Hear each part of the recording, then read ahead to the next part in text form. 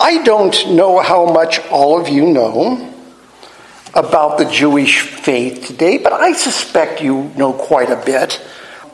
And I suspect everyone here this morning knows that someone's Jewish heritage is passed down through the mother's side. That in considering your Jewishness, it comes from your mother. Meaning, of course, that if your father is not Jewish, but your mother is, by Jewish law, you are Jewish.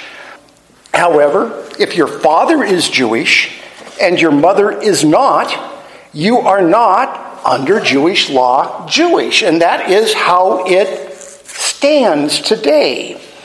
So when I was studying for our passage in Acts for today, Acts 16, 1 through 5, I was struck by an inconsistency in just exactly who was considered Jewish in the first century A.D. Here's the passage, and we'll read it. I don't usually read it first, but we're going to read it first. Paul came also to Derbe and to Lystra. A disciple was there named Timothy, the son of a Jewish woman who was a believer, but his father was a Greek. He was well spoken of by the brothers at Lystra and Iconium. Paul wanted Timothy to accompany him, and he took him and circumcised him because of all the Jews who were in these places, for they all knew that his father was a Greek. As they went on their way through the cities, they delivered to them for observance the decisions that had been reached by the apostles and elders who were in Jerusalem. So the churches were strengthened in the faith, and they increased numbers daily. And if I have trouble reading here, this wasn't because of small print. I bought a new printer. My printer is double printing pages. I'm getting a new one on Friday. Aaron doesn't know that yet, but it's on its way. I can hardly read what's printed here, so forgive me if I'm slow on some of these. The rest, however, I hand wrote, and that'll make it even harder to read. So, what struck me here was that Timothy was the son of a Jewish mother and a Greek father. So under Jewish law, Timothy was Jewish, right? Jewish mother, Gentile father, you're Jewish. Jewish father, Gentile mother, you're not Jewish. So, Timothy is Jewish. Why then did Paul find it necessary to circumcise Timothy because of all the Jews in the area who knew his father was Greek? But more importantly, if Timothy's mother was Jewish, why wasn't he already circumcised? What's going on here? Well, at the time of Acts 16, Jewishness was passed down through the father. It was not passed down through the mother. We were reading today in the Old Testament. I don't mind in the Old Testament. Now the people of Reuben and the people of Gad had a very great number of livestock. Do you notice who they're referencing here? They're referencing the fathers. Jewishness back then, the Levite priests, the priests of the temple were to be sons of Levi. This is how Jewishness was passed down in these days. It was passed down through the father's line. It was what is called a patrilineal society, meaning the line came down from the pater, the father. The opposite of that, because I'm going to be using these terms, is a matrilineal society. That is one that comes down through the mother. That everything was ordained by your pater, who was your father. That's what was important. It was not matrilineal based on your mother. So, when did the change occur? And I think you'll all be with me on this, okay? When did this change occur? I want you to know, and what I say is not suspect, it's actually true. I could not find this in any Christian writings. I couldn't find it in commentaries. So, what do? I go to the Jewish sources on the internet, the respected Chabad.org, My Jewish Learning is Good, there's a few others. The only place I could find this referenced, and I found it universally referenced in Jewish sources, is that between 10 AD and 70 AD, this change came in and was institutionalized. Now, if you've been here with me for these teachings, an awful lot of things changed between 10 AD and 70 AD. And I know you know the answer to this, but what happened in 10 AD to 70 AD? Well, let's see. Jesus was 13 years old. What happened in the temple when Jesus was 13 years old? Well, that's right. He appeared there and studied with the teachers when his parents didn't know he was there and left him there. We suspect that who he spoke to was Gamaliel, Simeon, and my old friend who I'll never forget, their grandfather, Hillel. Okay? So in 10 AD, Jesus was beginning his study. Then, we get to 30 AD, we're into Jesus' ministry. Up comes his crucifixion and resurrection. The church starts. The church age is from 35 to 70 AD. The church age is still going on, mind you.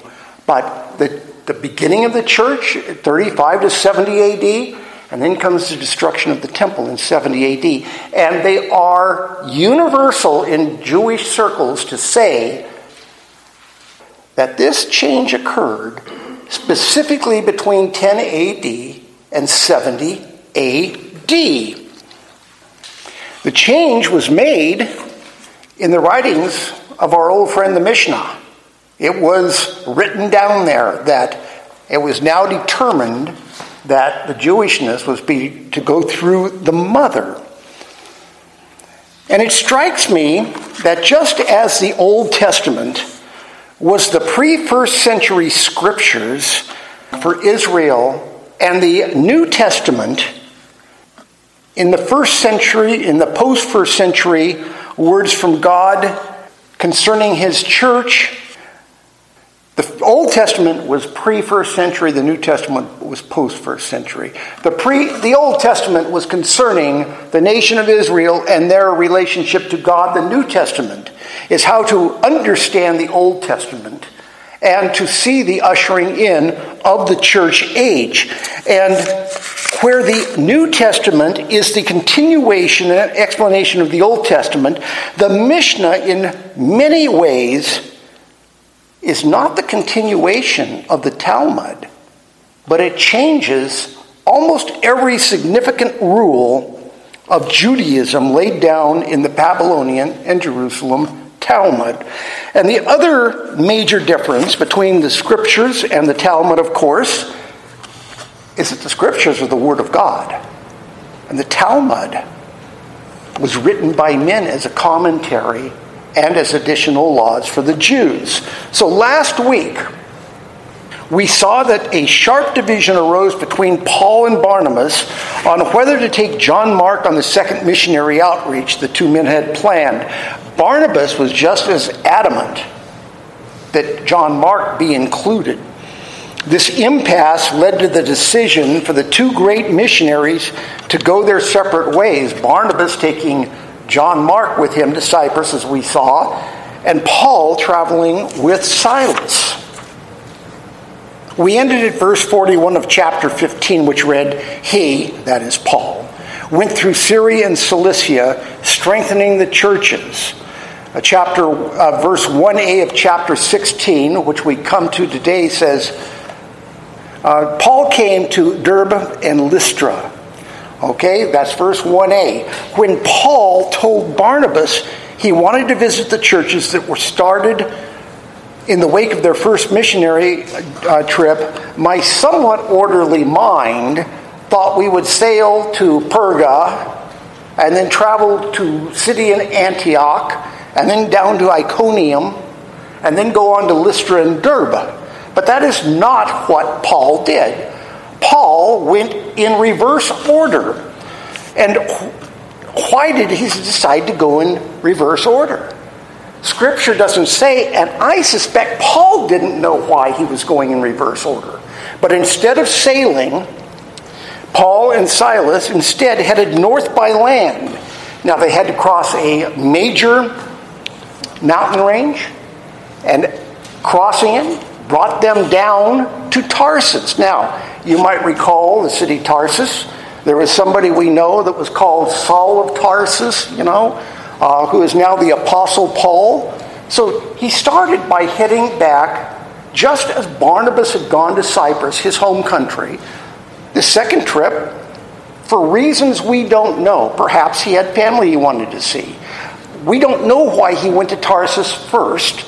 We just know he had to go to Tarsus because it was the only way to get to where he was going by the route he took. And nothing is told of his stay in Tarsus, if indeed he stayed there at all. We don't know that he didn't just pass right through because Scripture does not tell us, and neither does history, secular history.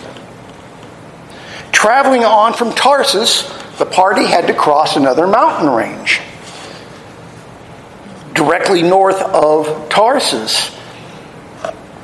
And so they approached Derbe from the south.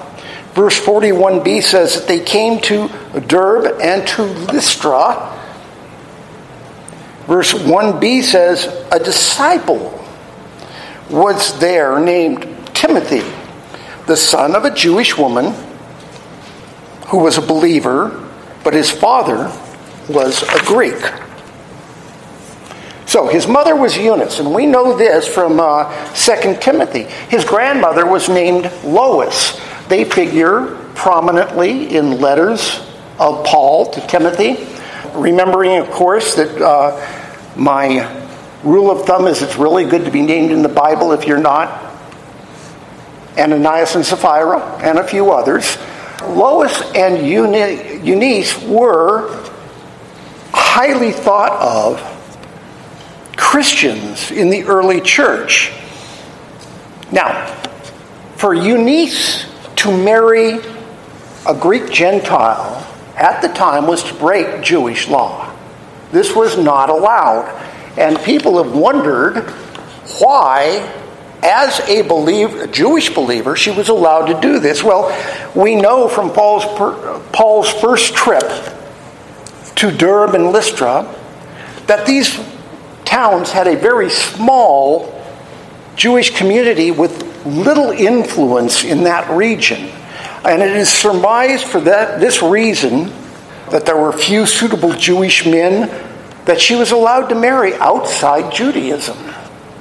While the ESV translation says that Timothy's father was a Greek, a more accurate reading would be that his father had been Greek, implying that his father was dead. The past tense used in Greek showed that he was no longer alive. Timothy, 2 Timothy 1:5 tells of Eunice's sincere Jewish faith. There Paul writes to Timothy, I am reminded of your, Timothy's, sincere faith, a faith that dwelt first in your grandmother Lois and your mother Eunice, and now, I am sure, dwells in you as well.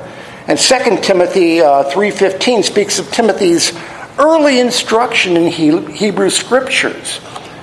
Eunice, though married to a Gentile, with a son therefore seen as a Gentile also, chose to raise him as Jewish and take him to have him instructed in the Scriptures. Indeed, it was the duty of a Jewish parent married to a Gentile. Note that I just said parent. It didn't matter if it was a Jewish woman married to a Gentile man or a Jewish man married to a Gentile woman. It was their duty within Judaism to instruct their children in Jewish law. And this Eunice had done. Eunice now was identified also as a Christian believer, and she was undoubtedly one of those converted in Lystra by Paul and Barnabas on their first visit to there the previous year, which was AD 48. Verse 2 says, he, and this again is Timothy, was well spoken of by the brothers at Lystra and Iconium. Now, Lystra and Iconium were several days' travel apart. They were not side-by-side towns. But undoubtedly the Christians in the area kept in touch as best they could. Timothy was thus known by the Christians of the surrounding area to be of superior character. Verse 3a says, Paul wanted Timothy to accompany him. And here is the reason that God directed Paul in his ministry to take a backward approach to his previous missionary trip. If he had repeated his trip, he would have met Timothy in the last city on his second missionary trip. Instead, he meets Timothy at the very beginning of the trip. And this will prove important, knowing that Timothy was of Greek father, because we're going to see later that Paul doesn't just repeat his last trip, but he then ventures into Europe by way of Greece on this trip. And having a native-speaking Greek with him is going to be of importance. And remember, Silas that he took with him from the Jerusalem church. Silas was a Hebrew Christian. Paul was sort of in between, but Timothy passed for Gentile, and to his sad discomfort, he passed for Gentile. So Paul wanted Timothy on the trip, and it continues, and he, and that's Paul, took him, Timothy, and circumcised him because of the Jews who were in these places, for they all knew that his father was Greek. Now what? We've just spent all of the last chapter in a fight with the Jerusalem church, the Judaizers who had come from the party of the Pharisees to Syrian Antioch, saying that everybody must be any Gentile must be circumcised and be under Jewish law. And Paul argues strongly against it. And the first thing that happens, he gets to Derbe, runs into Timothy, and circumcises him. Okay? But Paul does this not because of bowing to Jewish law, but to bow to Jewish sensibilities. Paul later writes that he tries to be all things to all people, and an uncircumcised Timothy would have closed the doors to the Jewish synagogues that Paul always went to first in his ministry. He would not have been able to bring Timothy with him. If he had brought Timothy into a synagogue, there would have been a riot, if not a stoning of both men. It was not to be done. An uncircumcised Timothy would have closed the door to the evangelization of the Jews, still dear to the heart of Paul, even as his approach is now more to the Gentiles. So Timothy, though a Jew, technically, undergoes an adult circumcision that Gentiles are not required to have. Oh, my goodness. Verse 4 says, as they went on their way through the cities, they delivered to them, the cities, the Christians in the cities, for observance the decisions that had been reached by the apostles and elders who were in Jerusalem. So Paul, Silas, and Timothy visited the churches that had been planted on Paul and Barnabas' first journey through Galatia. Other congregations had undoubtedly sprung up in the countryside because not everybody could make trips into the cities.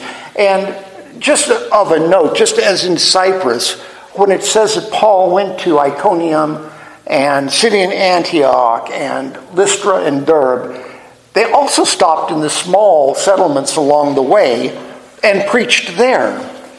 So these other congregations had undoubtedly sprung up in these areas. And one of the chief reasons for him going to all these areas was that they had copies of the letter from the Jerusalem church to the Gentiles that they handed out. We see that when it said they delivered to them for observance. Okay, that's language saying that they had a letter that they would leave with the congregation for them to read. And while that letter was not explicitly written to them, because remember that letter was written to the Syrian Antioch church, it backed up the message of the letter that he had written to the Galatians at the time that the controversy was instigated. Remember, he wrote to the Galatian church. We have that letter today in our Bible. It is the epistle to the Galatians. And at there, he gave the reasons that Jewish law was not to be observed by Gentile Christians. And this letter backed up that letter of a year before to the Galatian church. It says this message was thus delivered by Paul and brought great joy to all those churches they visited. Verse 5 concludes, so the churches were strengthened in the faith, and they increased in numbers daily. And that was and is the sole purpose of evangelization. And thus this group of Paul, Silas, and Timothy accomplished this outreach in Derbe, Lystra, and on into Iconium and city in Antioch. So at the dinner table last night, Aaron and I were kicking around the change from patrilineal assignment of Jewish lineage to matrilineal. The idea of Jewishness coming from the mother's line. And for the life of me, and I am here to tell you today that I do not quite understand why that was done, but I've got a theory. But neither do the Jews. The Jews don't know why it was done. They just know that it was done between 10 AD and 70 AD. And Christians don't even address it, so I don't know. And so, I'm saying, why? The fact that it happened at the beginning of Jesus' ministry to the destruction of the Jewish temple really means something, okay? And Aaron said, well, the answer is Jesus. And yeah, I know the answer is Jesus, okay? One of my favorite jokes from 40 years ago.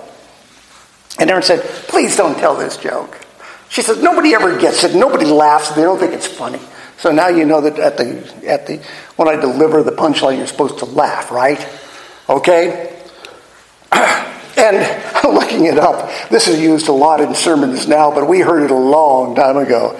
And so the senior pastor of a large church had a children's sermon every week. And I've been in churches that do this. They call the children up. Sometimes the pastor sits on the step. This was done at Twin Peaks Church with some of the pastors there. And the children gather round. And always the point of the sermon, is to drive home that Jesus is the answer to everything. Okay, Jesus is the answer. And this is the point of every sermon. So this crisp fall day, the pastor calls the children up around him and says, what is small and gray with a big bushy tail and gathers acorns and hides them in the hollows of the tree to eat during the coming winter? And all the children sit there and stare at him. until one 6-year-old boy holds up his hand. And the pastor asks, "Do you have the answer, Billy?" And the boy says, "Well, I know the answer is Jesus, but it sounds like a squirrel to me." Okay? Robin laughed. Thank you, Robin. Anyway, I know the answer is Jesus. And this is where we were with this change from patrilineal of 2,000, more than 2,000, 3,000 years in the Jewish church. Changing 3,000 years of Jewish law at the time of Jesus. Well, you know the answer is Jesus. And we know this for sure by the Jewish historians' own agreement that this happened at that time. It coincides with Jesus' ministry, crucifixion, resurrection, the establishment of the Christian church, and the destruction of the temple and of Jerusalem as a whole. But what does this change signify? Perhaps it means nothing more than another of God's actions announcing the end of Judaism and the kingdom of Christ. Maybe that's all it is. Remember the sequence of events commencing with the crucifixion. The temple's curtains were torn in two.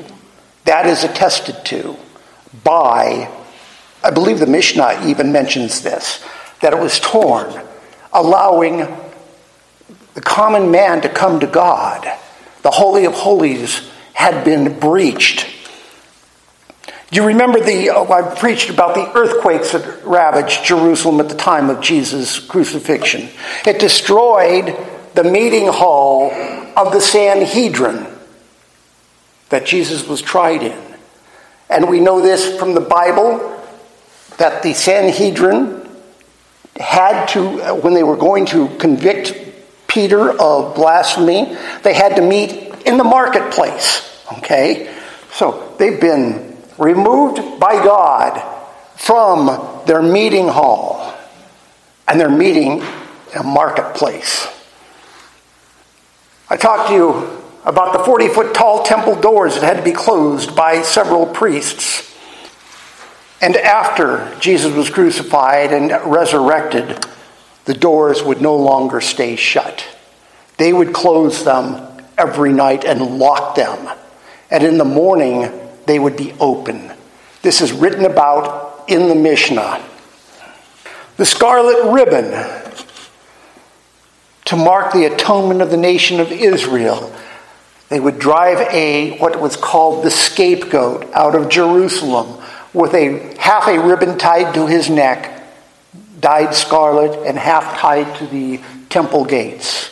And they drove the goat out into the wilderness. And most years, the one on the temple gates turned white, signifying to the Jews that their sins were atoned for. After Jesus' crucifixion, it never happened again. It is written about in the Mishnah. And then the utter destruction of the temple to never be rebuilt. Was this change from patrilineal Jewishness to signify that with the destruction of the temple and the resulting loss of genealogical records, that Judaism no longer had family histories that could be traced? And what does that mean? Well, who was the Messiah that the Jews are waiting for? He was to be a son of David. They have no way to know if there is a son of David. There is no way in the world that they can be waiting for the Messiah. First of all, because the Messiah has come. But second of all, because they don't have records. That with the loss of those records, the Messiah cannot be proved to be of the house of David. With the destruction of the temple came the end of the sacrificial system that we saw. And we saw what the Mishnah substituted it with. They substituted it with prayers. Praying is fine. Prayers are great. But the God-ordained sacrificial system was done away with at the temple, And a new one was instituted through the writings of the Mishnah around 100 AD. They had to find another way to atone for their sins. Was the elimination of the patrilineal Judaism the sign that God had officially ended Judaism?